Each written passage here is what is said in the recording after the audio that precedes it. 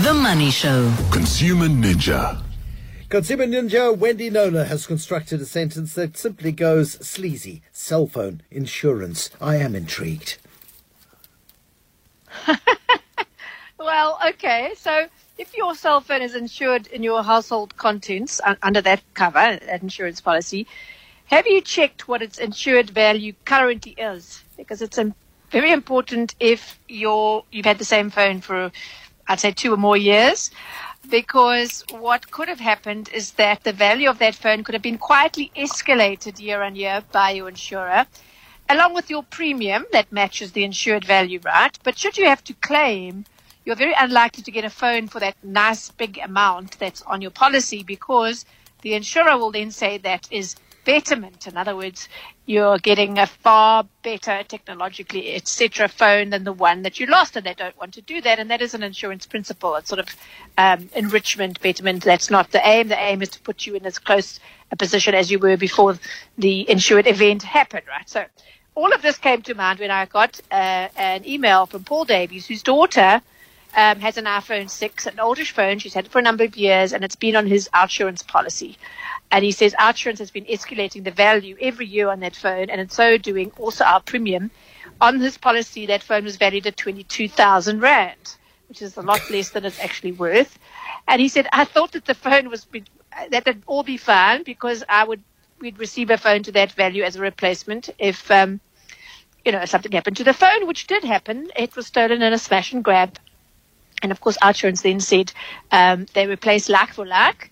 And so the closest phone to the one she lost was an iPhone SE, which is valued at about 7,000 to 8,000 Rand, or 8,000 to 9,000 Rand, sorry, depending on where you look, new, and he didn't want to accept it.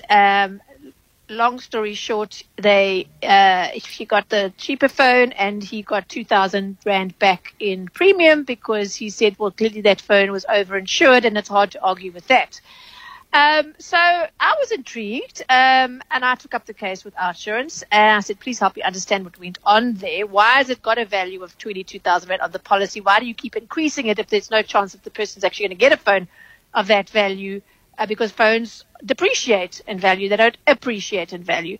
The response was equally intriguing. They said when people take out insure items that are taken out of the house, so you're out and about, as it's called, we ask our clients to provide us with the value of the item that they would like us to insure. And I've been through this process. It's exactly what they do.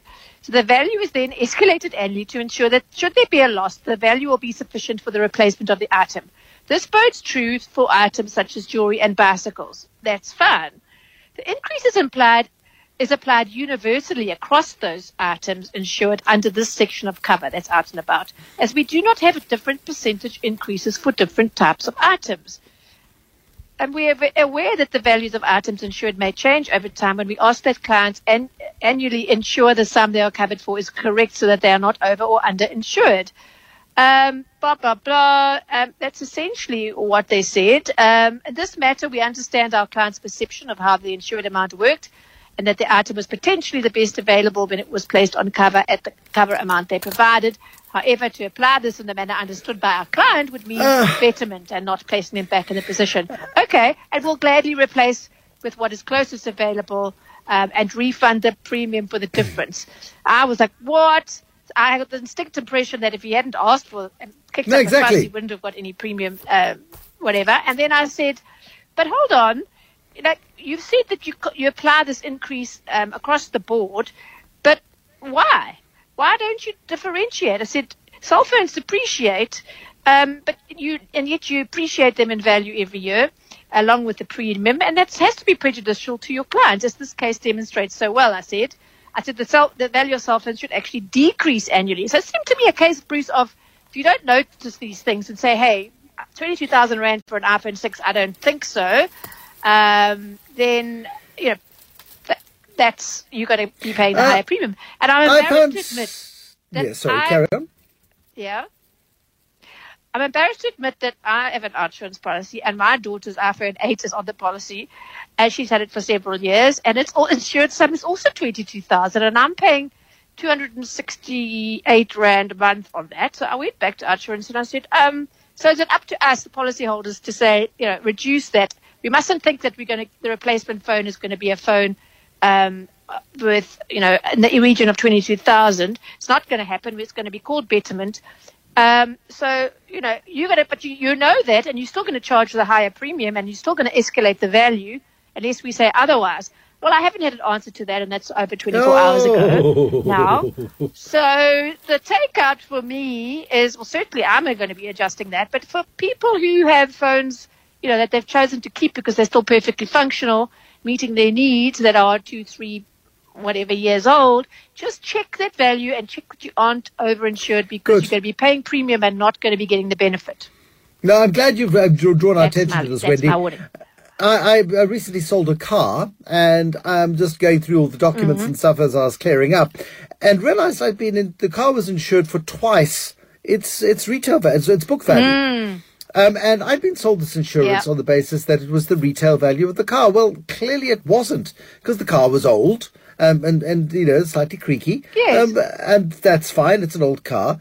But I'd been charged twice as much on insurance that I needed to be charged. There you go. And that's offensive.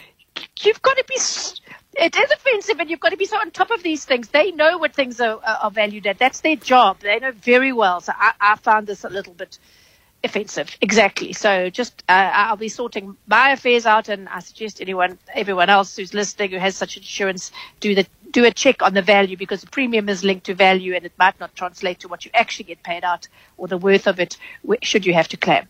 I'm looking forward to dealing with my new insurer. That's what I'm going to say. Wendy Knowler, Consumer Ninja, this evening on The Money Show.